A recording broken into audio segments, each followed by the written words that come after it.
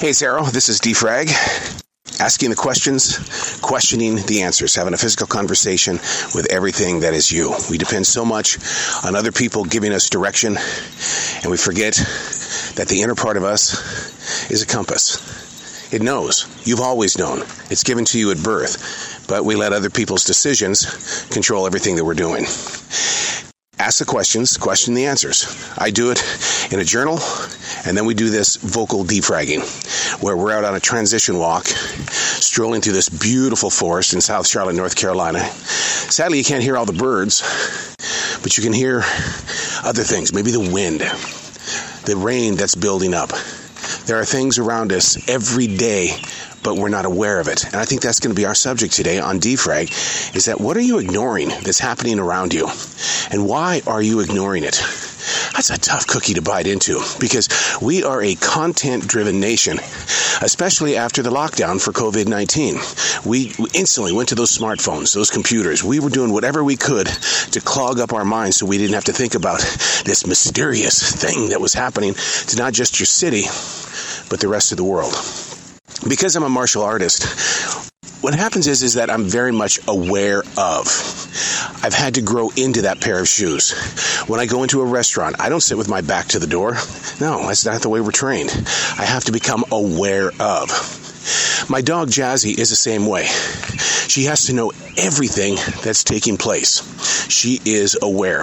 But the thing that gets me, and it reminds me so much of the people that I know, and you might be one of them, and I'm not going to say this is wrong. I'm just saying through awareness.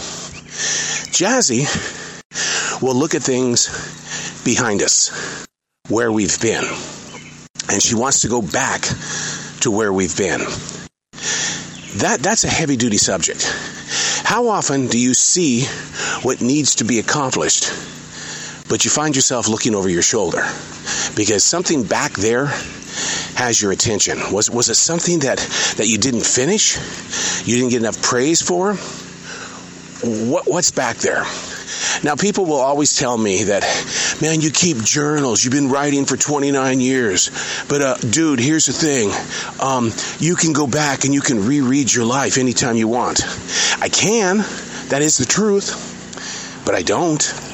I don't go anywhere near it. I really don't. And the reason being is because when you're living a lifestyle of what is mindful in your present place of now, it's more difficult to go into your past because you've trained yourself to be right here. Yeah, I keep a defrag journal. I think I write more in my defrag journal than I do in my morning journal. And the reason being is because there's so much moving through us at all times. I think you should start your own vocal defrag. Put it on your smartphone. When something is moving through you, just put it down. Record it. And then come back to it and say, damn, because I made myself aware of what was moving through me in that moment of now, I'm able to learn from it. That's not living in your past. That's speaking to your future self. You know, you didn't know what being in the 12th grade was all about in the first grade. You just knew it was really cool to be away from the house for a few hours a day. And by the time you got to the 12th grade, unless you loved school, you were doing everything you could to take study hall or get out there in that park because you skipped school.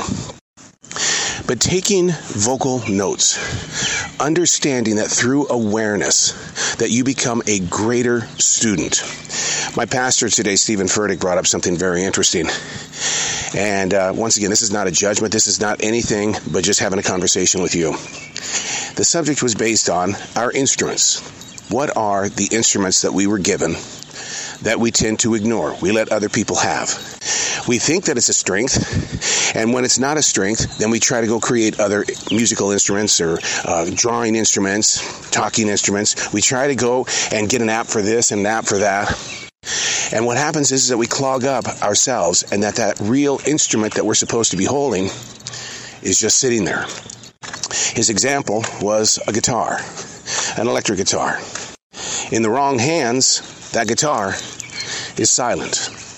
In the right hands, it plays the music. So I ask you about that, personally, not to steal from my pastor, I'm not, because it was planted and it's growing. What instrument do you have that is in the wrong hands? And when I say that, you know where I'm going with this because you know how I feel about other people using our instruments. I don't like it when people play with my toys. I don't like it. My mom used to say, you're not nice to people.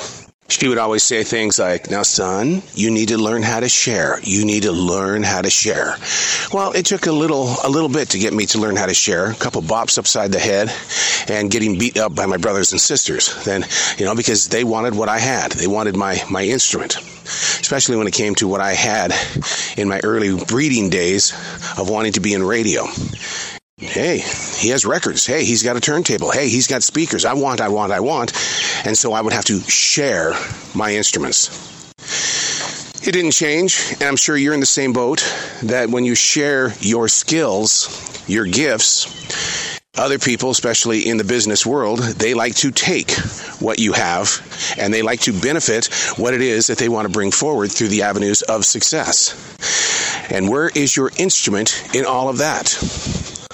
Everybody is trying to steal your instrument. But if it's in the right hands, then your instrument is strong, and it makes a difference. Through awareness, we find out more about ourselves. That's defragging. And on a vocal defrag, when you drop your vocals down and you go back and listen to it, it's not like a thought, because you can change your thoughts at the drop of a hat. But when you physically hear yourself going through the motions of thinking out loud, your instrument becomes stronger. Ask yourself the questions. Question the answers. It's so simple, yet so challenging. And I say do it on your smartphone because you're afraid of people reading your words anyway. So put it on your smartphone. Who gets on your smartphone? Is anybody stealing anything? When was the last time? All right, ask the questions, question the answers. I'm Arrow, and that's Vocal Defrag.